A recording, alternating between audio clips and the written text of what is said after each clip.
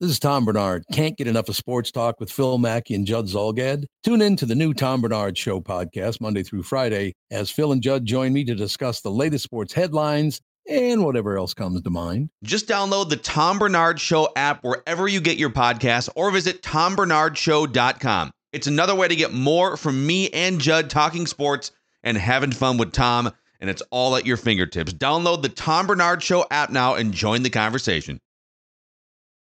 Phil and Kyle start a podcast, and Rudy Gobert comes to town. Hardly a coincidence. It's Flagrant Howls with Phil Mackey and Kyle Teige.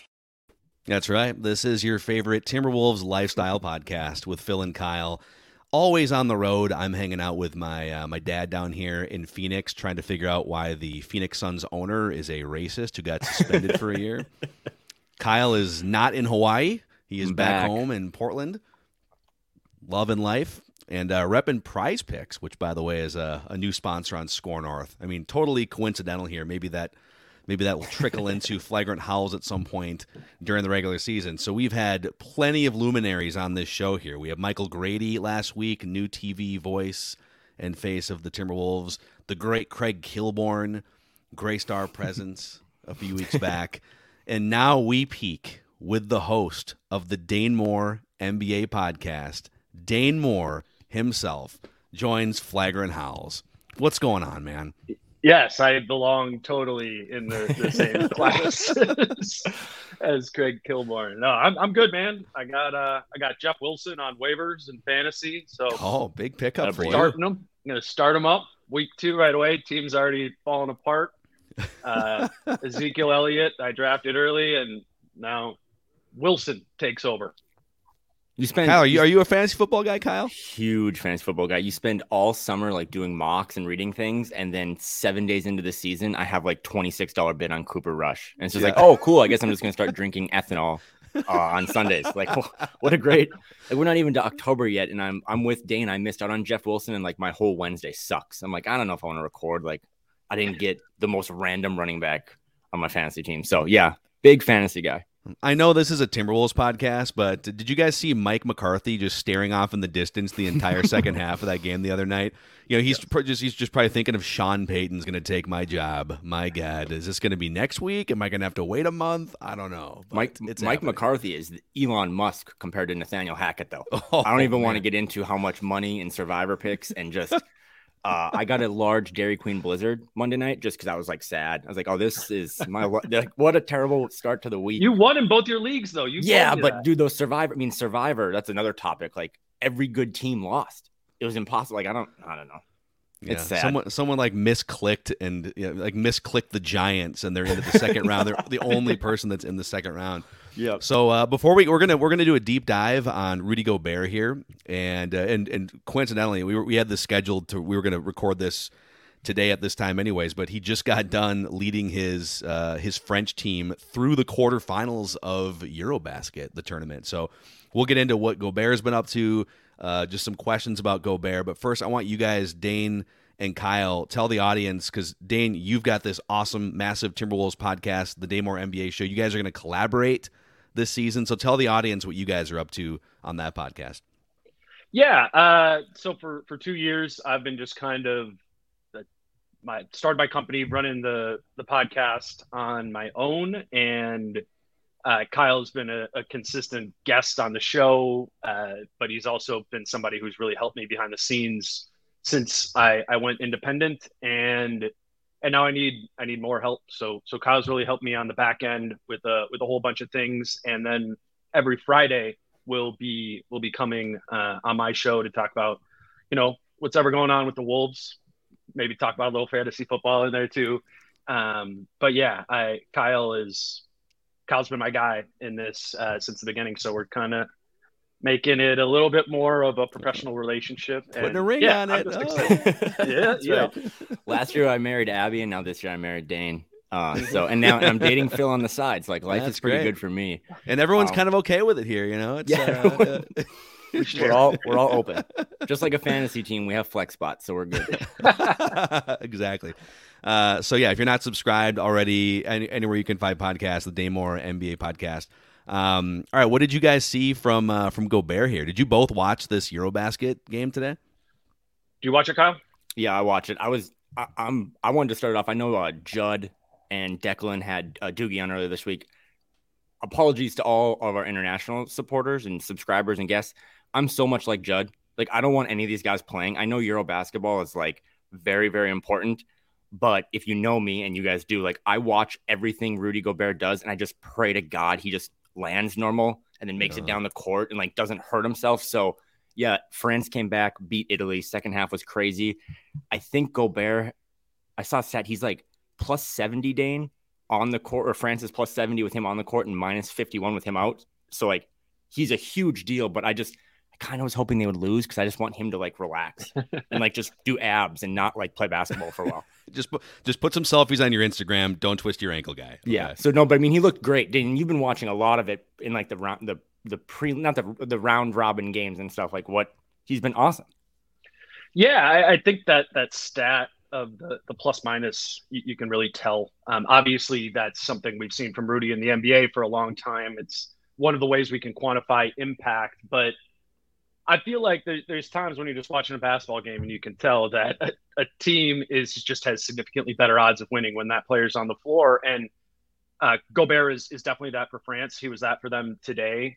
They actually have like 3 7-footers on the France team, and they play all 3 of them every game. They actually have played 2 of Gobert and Vincent Poirier next to each other, which I found kind of interesting, just from the sense that he's going to be playing next to Cat this year. But yeah, today, you like, Gobert checks out of the game, I think, in like the third quarter, and France has like a 7-point lead, and they bring in Mustafa Fall, and the lead just kind of falls away. It flips to the other direction, and I think it was Italy was up like 6 or 7 by the time Gobert checked back in the fourth quarter. And then they just, like, that's what Gobert does, man. He just like executes. Like, if I had to articulate what Gobert does, particularly on defense, is he executes. And that's, they've done that a handful of times here in Eurobasket, the World Cup qualifiers, close games. They found a way to win by executing late, which is something the Wolves last time they played were not doing at all. So, I mean, it's just another way to think about, yeah, Rudy provides things. He doesn't provide everything, but he still provides things that this team hasn't had and really has never had. One thing I love about your coverage, you're very good at being able to go into X's and O's and answer the why on behalf of fans. And so I'm going to throw this to you, Dane. We can kick it around the room, but I've found it fascinating, even with like the Donovan Mitchell, what should his trade price be? And Kevin Durant is one of the greatest players of all time. And people keep saying, well, I mean, if Gobert got that, then imagine what Donovan Mitchell's going to demand, what that trade could look like, or Kevin Durant. And I think what's happening, and you look at some of the advanced metrics, and I know these aren't perfect, but PER or win shares per 48, all of them love Rudy Gobert. Win shares tends to love centers, period. But my answer to that is, when you watch a great wing player or a ball handler, a combo guard like a Donovan Mitchell, you can see what they're doing to impact the game. Oh, he's making threes. He's dribbling into the lane. It's a lot of offensive things you can quantify and see. The value of Gobert oftentimes is the things that don't happen because he's in the game defensively. That there's a shot clock winding down to 3 seconds because they can't get into the paint or into their offense the way that they want because he exists. And he might not get a block or a rebound on the play, but because he exists, the opposing team was inefficient offensively. And so I told Kyle a couple weeks ago, this is going to sound ridiculous, but I think, well, 2 things. I think I'd rather have Gobert on my team than Donovan Mitchell. And I'd rather have 30-year-old Rudy Gobert for the next 4 years than be locked into 4 more years of cantankerous, indecisive Kevin Durant. And I know that sounds insane, and I'm probably wrong about that. But my point is, there's a hidden value to Gobert's game that I have trouble quantifying. What do you think about that take? Yeah, I think it's something that, honestly, I've just started experiencing by watching all these FIBA games. We will all of us who are watching the Wolves night to night will start picking up on those things. I think right now it seems a little foofy, up in the air with win shares and VORPs and all those sort of things, but you will see, and I think that's a great example, Phil, of like late shot clock situations and turning those into really low percentage shots. It's like Rudy Gobert defensively forces the offense in those situations into being like, remember when Andrew Wiggins would always take the late shot clock shots for the Wolves? Yeah. Seriously. I do. And they would not go in often. And it's like Gobert kind of turns every late shot clock situation into that for the opponent because he can, there's only 4 or 5 seconds left. He can hone in on that. They can't afford to swing to the next best pass to get to his players. So there will be a ton of small things like this that we pick up on. But I think, to be fair, a lot of times I watch these FIBA games and I'm pretty underwhelmed by Gobert too. He is both, right? He's your sneaky good, impactful player. That's undeniable. And he's undeniably a player that when your team is losing, you are going to have wished that Gobert could do more than he does. And you aren't getting Giannis in Rudy Gobert. You aren't. And that's okay. You're getting something close to that. And in theory, something very close to exactly what the Wolves need in the greater context of their roster and the way they want to play. So I think you've talked to Finch a couple times. There's like media things. I know Doogie talked to him earlier this week for an upcoming interview. But one of the messages from Finch has always been that they think that there's more to unlock from Gobert offensively. And you see a little bit of that, right, from France. Like you've seen him post up a little bit. I mean, it's minor sample sizes, but like knowing how much you know basketball and way more than I do, like what do you think? Do you think there is more to unlock? And then No. B, okay. So forget B, like just explain why A, like explain why there isn't more to unlock with him. Because he doesn't he's not that talented offensively. You saw it today. Yeah. I mean, you could try and give him the ball in the post more often. Right. You could try and use him as a high post passer more often, but it's not going to be super productive in the terms of like today's NBA. I mean, we kind of like draw the line of like effectiveness, particularly in like a half court offensive. When the player does X action, does it deliver more than 1 point per possession? And you got a ton of guys, in the league who are in pick and roll, like they're over 1 point per possession.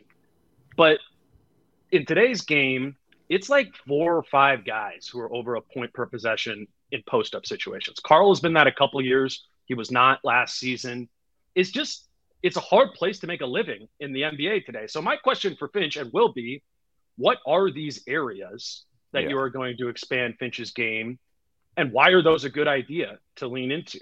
I don't think it'll be post-ups. I think he envisions maybe having Rudy literally holding the ball at like 18 feet from the basket, top of the key, and using him more as like a dribble handoff guy than he has in the past. But if you're trying to make Rudy Gobert individually produce more offensively, I think that's probably a naive aspiration. And it's, again, fine. He's awesome in pick and roll. I think we've seen even a little bit of growth in that in FIBA play this summer, but that's what you're getting from him offensively. Yeah, I think one of the things I love about him offensively is that he isn't trying to do a million things that he's not capable of doing. And by just focusing on the things that, like the cleanup things or the pick and roll opportunities that he gets, he was a 71% field goal guy last year. And it's not because he's taking 15-foot jumpers or, corner threes. To me, the best thing about Gobert offensively is, okay, from a math perspective, the game has a time limit. You're only going to get a certain number of shots as a team. And it's not going to fluctuate a whole lot. And so he's going to take about 8 of those shots and score 15 points on 8 shots. However, whether it's an offensive rebound or a pick and roll or a lob or whatever, like, okay, cool, I get to start the game with 15 points on 8 shots. And now the rest of the team just has to get like 100 for the rest of the shot. But you have the roster for that, right? Like you theoretically have the roster who can get you 90, 100 points outside of that. And Ant, D'Lo, Cat, I think kind of some of the bench guys, Jalen Noel, like Bryn Forbes, those are offensively focused players as well. So it just goes back into like this puzzle makes some sense in the weaknesses and strength. And in ways there's questions too. I think in obviously Karl and Gobert, that's going to be a question mark the whole time. But in theory, you have a roster that makes sense to add Rudy Gobert to. That's kind of undeniable. Where a lot of teams in the league don't, right? Like adding Rudy Gobert to like 15 teams in the league, would it make sense? on the Timberwolves, I think it makes sense. So I didn't mean to just crap all over him because there was a play today where he had like a high pick and roll. He caught the ball at the free throw line. He took like 2 steps. He doesn't have a lot of touch. I mean, he is like a thin 6% body fat, like not Shaq, but I mean like he's far more just dunk everything, even from the free throw line. Just try to dunk it. Don't shoot it. Go gadget out, arms. Yes, activate. Try to throw it down. But so that was the offensive side and limitations. But like, what have you seen defensively? Because on defense, I mean, those like I said, those on-off numbers are.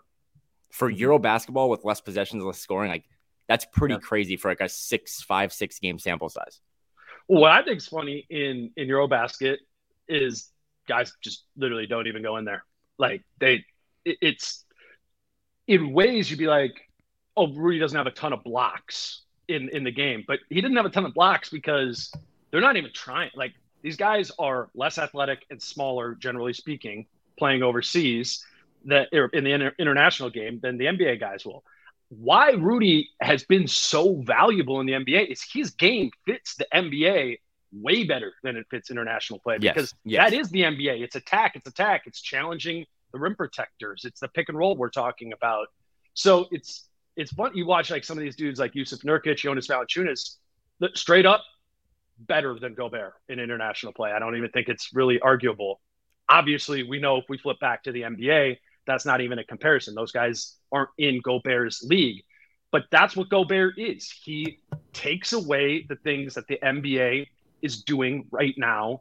And on offense is contributing to the things pick and roll that the NBA is doing so much right now. So he's a great NBA player. He's a good international player. I think that's and you get away with so much more in this Euro basketball. I mean, I'm an expert because I've watched like 3.5 games, but you can just like hold people, tackle. I mean, it's just he's getting just basically like people are holding him down on defense or like not letting him run out to the corners. So I think he'll get some more of those calls. But he's looked great. And again, too, I mean, think about this from just like playing basketball or whatever.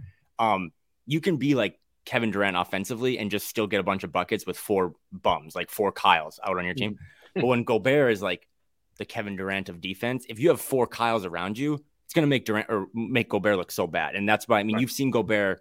I've been trying to translate things and like reading lips. He's been yelling at his teammates all the time in words I've never heard of. So you would think that going from like Evan Fournier on the perimeter to like Ant or Jaden McDaniels should help maybe calm Rudy down a little bit because he just seems mad all the time. Well, I'm glad you brought this up because this is another great little X's and O's wormhole to dive down. You know, I've probably watched like 3 different deep dive YouTube breakdowns and some of them are defending Gobert in like the Clippers, series. So there's a sort of a general reputation that follows him that, hey, it's great. Hey, he might help you get to 50 wins in the regular season, but man, when you play small ball in the playoffs, you can't even put him on the court. So to what extent is he the one that's susceptible, Dane, against the right small ball lineups, whether it's a Golden State small ball lineup or a Clippers, pick your favorite Western Conference small ball lineup, versus the 4 guys that were on the court with him in Utah just being terrible sieve perimeter defenders compared to what the Wolves could put out there? You really have to distinguish in the Rudy Gobert discourse about the playoffs, whether we're talking about defense or whether we're talking about offense. Rudy, you could go 5 out on Rudy, and that is not going to be the end of the world at all if you have competent defenders around him. Like you said, Phil, it had so much to do with the perimeter defenders or lack thereof that Utah has had in the playoffs these last 2 years. They also played a Clippers team who's great at going small, a Dallas team who's great at going small. They were able to expose the Utah Jazz defensively in the playoffs, not Gobert specifically. I think with Gobert on defense, he needs to work on when it is 5 out, getting a little bit away from his habit to lean in closer to the rim. You just do need to actually respect that perimeter a little bit more. I think that's the one fair knock on Rudy Gobert as a playoff defender. The issue is on the other side of the floor. Rudy, it's just what we were talking about before. Rudy does not have the capability, has not had the capability in his career to when a team goes where their tallest player is 6'8", that we can say, hey, Rudy Gobert, drop it to him in the post. He's going to be able to take care of this guy. He doesn't have that in his game. Whereas a guy like, if it was Yusuf Nurkic, if it was Jonas Valanciunas, you would say, okay, feed him and go to work in the post. Rudy doesn't have that. So what the Wolves need to do, what Chris Finch needs to do, is when teams are the playoffs or in the regular season, they try to spread the Wolves out. They try and go small against them. That is when you need to be able to hammer pick and roll. And Gobert can kill small groups in pick and roll action. If it's a 6'8" guy guarding him and he's guarding him in the pick and roll, Rudy's going to jump all over him and be able to dunk that. But you have to hit it in pick and roll. You can't go to it in the post. I think the good news with the Wolves is in your starting lineup, you should have 2 dynamic pick and roll ball handlers that can enable and unlock Rudy in that way, and Anthony Edwards and D'Angelo Russell. But we need to let go, or at least Wolves fans, like, I don't know if you trust me or whatever, you like go watch the playoff games. The issue is on the offensive end. The defensive end issues is Utah as a team. And I don't know if we'll ever get to distinguishing that, but in my opinion, it's not that Rudy is perfect. That's what's going on, though. It's the offensive end. So something that he's unleashed halfway across the world this summer was he's taken like a random 3-pointer. Yeah. It doesn't look very good. So I was going to save this for later this week when you and I record, but side bet, does Rudy Gobert hit more or less 3-pointers than Jared Vanderbilt hit last year? Vando was 2 for 14 last year. Wow. We'll bet dinner on this. Okay. So I think what we've seen Gobert do and what I don't want to see him do at all is, like, again, when he's guarded by Nurkic and Valanciunas, like, he can't overpower those guys. So what he has done in FIBA plays, he's kind of squared them up sometimes. And that's led to, like, he's so damn tall. It's like, so he's squaring up. He's like shooting a flat shot at the rim and it looks awful. Like, if we had to choose between, and this goes back to, like, what is Finch going to let him do? Don't have him do that. If it's an occasional wide open corner or top of the key 3, depending on how good it looks in practice and how confident they feel in it, sure. I bet Rudy Gobert hits his first 3 of his career this season. I don't know. I want to see it in person a little bit before I can be like, because it doesn't take much to justify being able to shoot it. Can he hit 30% of 10 threes? If so, he should shoot 10 threes this year. That's fine. If he hits 30%, he should get 4 like if he hits 3 every 10, he's the best player in the league. Do you guys have his basketball? Are you staring at his basketball reference page, or can I ask you a trivia question? No, hit it. I was on Vando. A lot of zeros. Okay. Can you guess how many threes Rudy Gobert has taken in his career, including playoffs? 9 years regular season, 6 years playoffs. I'll say 5. It's high. It's a little higher than that. okay. It's 11. 13? Is it 13? Okay. It's 11, but but 4 last year and 4 the year before. So he's been kind of, all right, like once every month, once every 2 months, I'm going to dip my toe. He's going to be the new, like, he's obviously an elite all-star, like Hall of Famer, but he's going to be like the Mark Madsen for us. Like when he like starts to cock that thing back, we're all going to get Twitter ready and like just ready to explode if he hits one. And if the season goes off the rails, second half of the year like it did that one year in the KG era, you can just say, all right, Madsen, you need to unleash 8 threes in this game so we can preserve our tanking position. No, but hopefully that's not a Wolves thing this year. Hopefully that's not a Wolves thing. Dane said something that was interesting because like we're talking about Rudy shooting and he's a 7'1" guy. And this has been something Phil's wanted to talk about, so I'll throw it to him. But watching Gobert play for France kind of just had made me think this. So I did a deep dive. All of the Timberwolves centers throughout the years, including Karl-Anthony Towns, have never been 7 foot. Like Dane, you stand next. Like Carl's a big guy, but he's 6'11", right? Kevin Garnett, 6'10", 6'11", famously was 6'11", 6'12", right? But never 7 foot. Do you know the last Timberwolves? And Gobert is 7'1", 245. Mm-hmm. Do you know the last Timberwolves player to come in at 7'1"? Any idea? So KG, but unofficially, right? KG unofficially, but so there have been a couple 7 listed footers. at 7. So listed at 7. Rasho? I was gonna guess Rasho, Darko. Darko. No. These guys are 7 foot. These guys are 7 foot. So Justin Hamilton was 7 foot, but this was 20 years ago. The Wolves had another 7'1" player out of Wake Forest. Oh. He was and in Arizona, he was a rookie. Lauren Woods. Lauren Woods, second round pick, man. Yeah. So what about Stojko Vrankovic? Was he 7'1"? My Chrome might not have let that name come through. I don't know. It sounds illegal. But no, that was so the Wolves haven't had a 7'1" guy in 20 years. And the reason I bring that up, because that is deep dive analytics, right? Like, he's just huge. He is a huge person. I'd say 7'2" too. And I don't think, I mean, again, he is very lean. I think him and Carl probably weigh a similar weight, but like, just going back to, and I know Phil, you can kind of take it from here on his longevity, but like, he's a massive, massive human being. And the Wolves haven't really had a big center, as I just said, in like 2 decades. Well, on the longevity front too, and this is where, I don't know, I'm going to throw a couple, these are the first 2 guys that came to my mind refuting one of the arguments that I heard, the days after the trade, which is, boy, he's 30 years old, he's had some wear and tear because he's a big man that's been in the league for a decade. How many big men are really that effective at that size once you start to get to 31, 32, 33? I mean, you could pose that for ball handling guards too. I mean, how long after 30 did Iverson take to erode? Not very long. So I think you're gambling with anyone past the age of like 31 or 32 in pretty much all professional sports. And for every Yao Ming that had chronic foot problems and other big men, I would point over to Dikembe Mutombo. I'm thinking of like lanky, defensive-centric big men that did a little bit offensively, but were largely focused on, one side of the ball. So they weren't high usage offensive players. They weren't ball handlers. They weren't taking it to the paint and getting knocked down as much offensively. So maybe that preserves some wear and tear. But Dikembe Mutombo played until he was 40?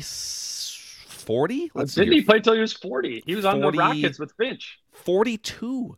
Yeah. 42. That dude retired at age 42. He was still an all-star caliber player with Philadelphia at age 35, and then was still a really good player for like almost another decade.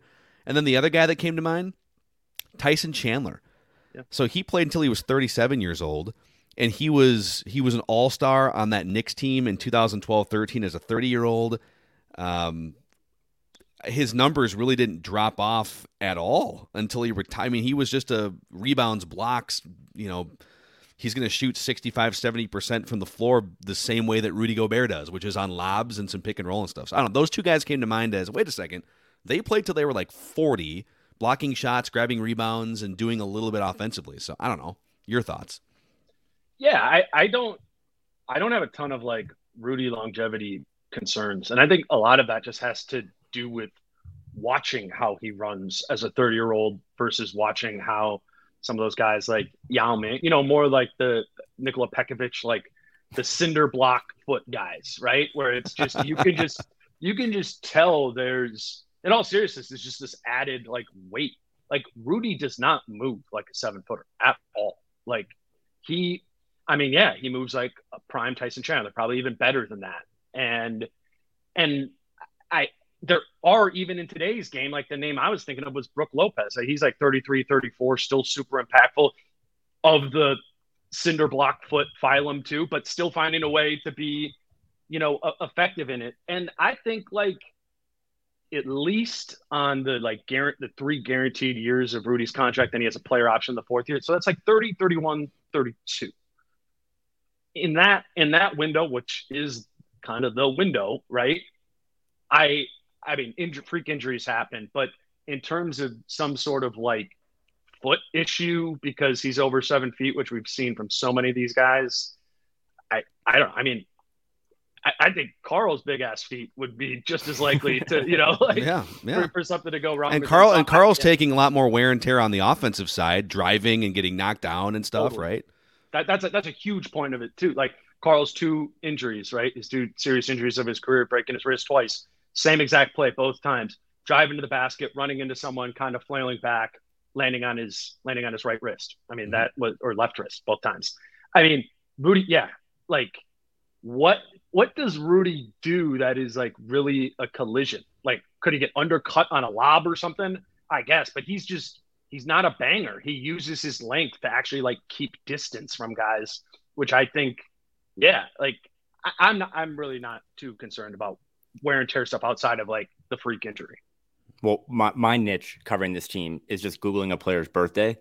So there's a couple of things. So we've dropped these names. Tyson Chandler was 32 when he won a ring with Dallas, and he was a big part of that team. Mm-hmm. That was a great one by Dane. Brook Lopez is 34. and he's like 40 pounds bigger than Rudy, but like an inch short. Yeah, So, I mean, but Brook Lopez is still and he's doing completely different game than Rudy is. But I mean, he's still in the league and dominating.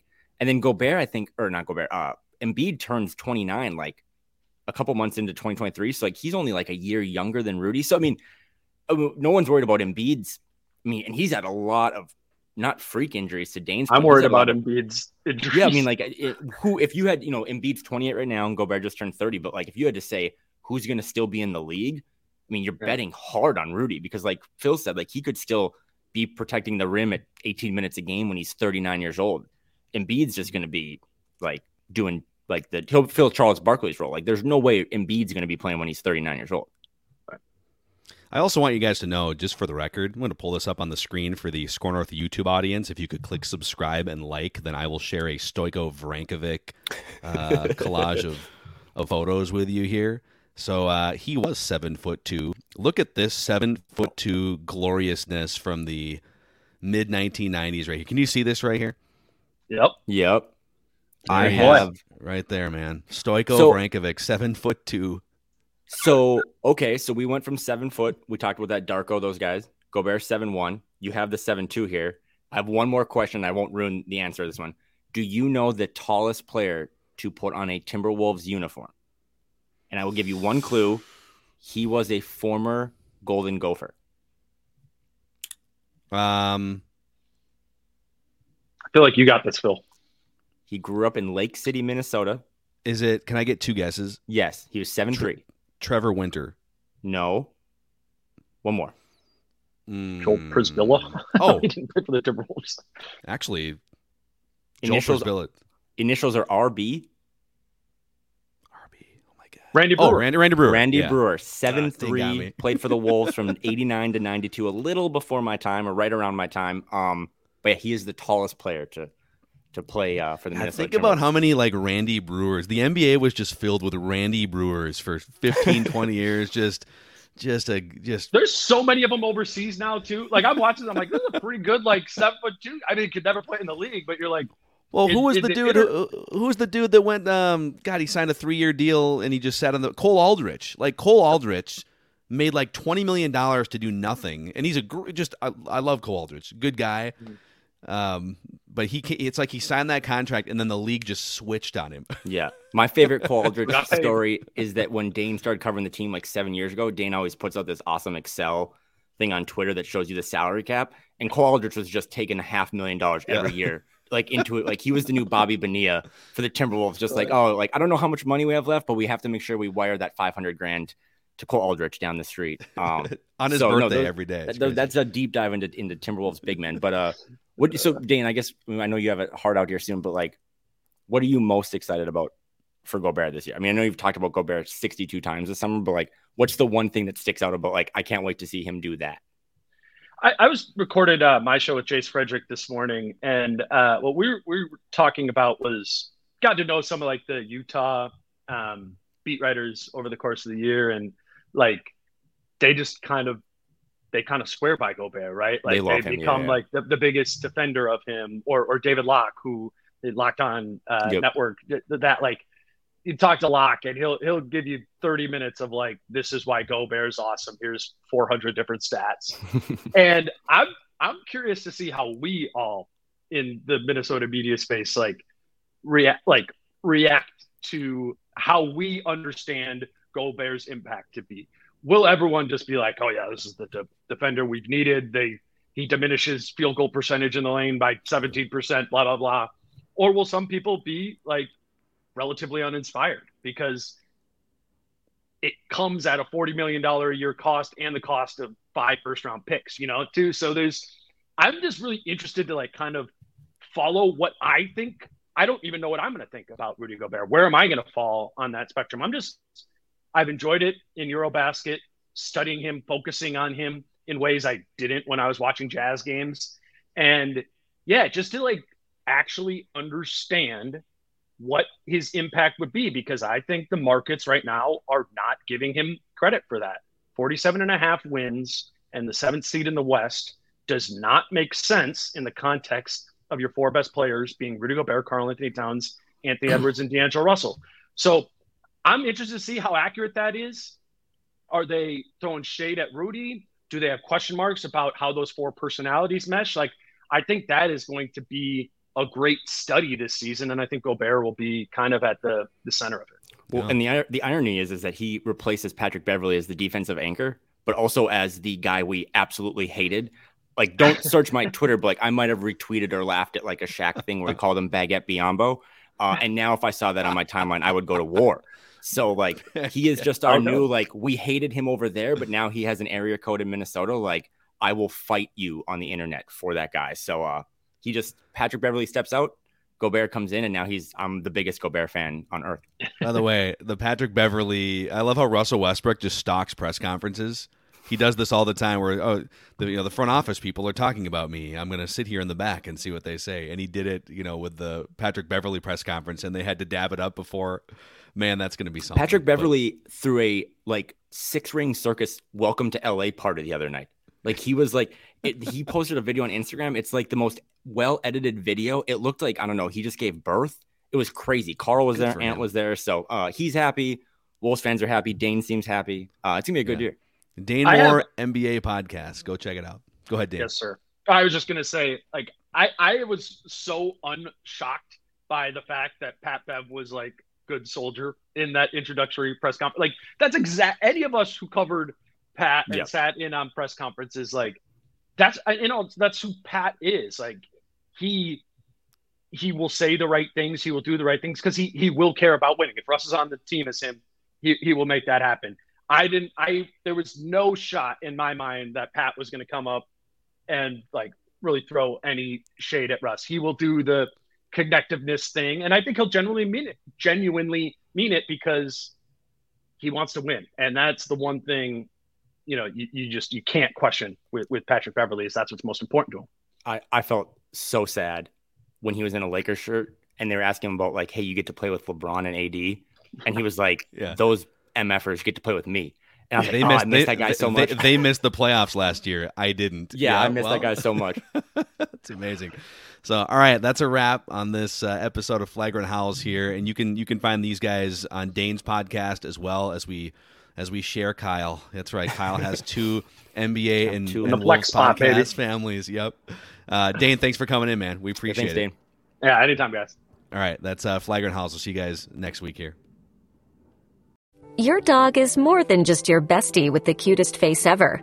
Get to know them on a genetic level with Embark Vet. Developed by veterinarians and PhDs, Embark screens for more than 215 genetic health risks across more than 350 breeds. It's top-notch science for your top-notch pup. Go to EmbarkVet.com and use promo code DNA, that's DNA, to get $60 off an Embark Breed and Health Kit or Purebred Kit with free shipping. That's promo code DNA to save today.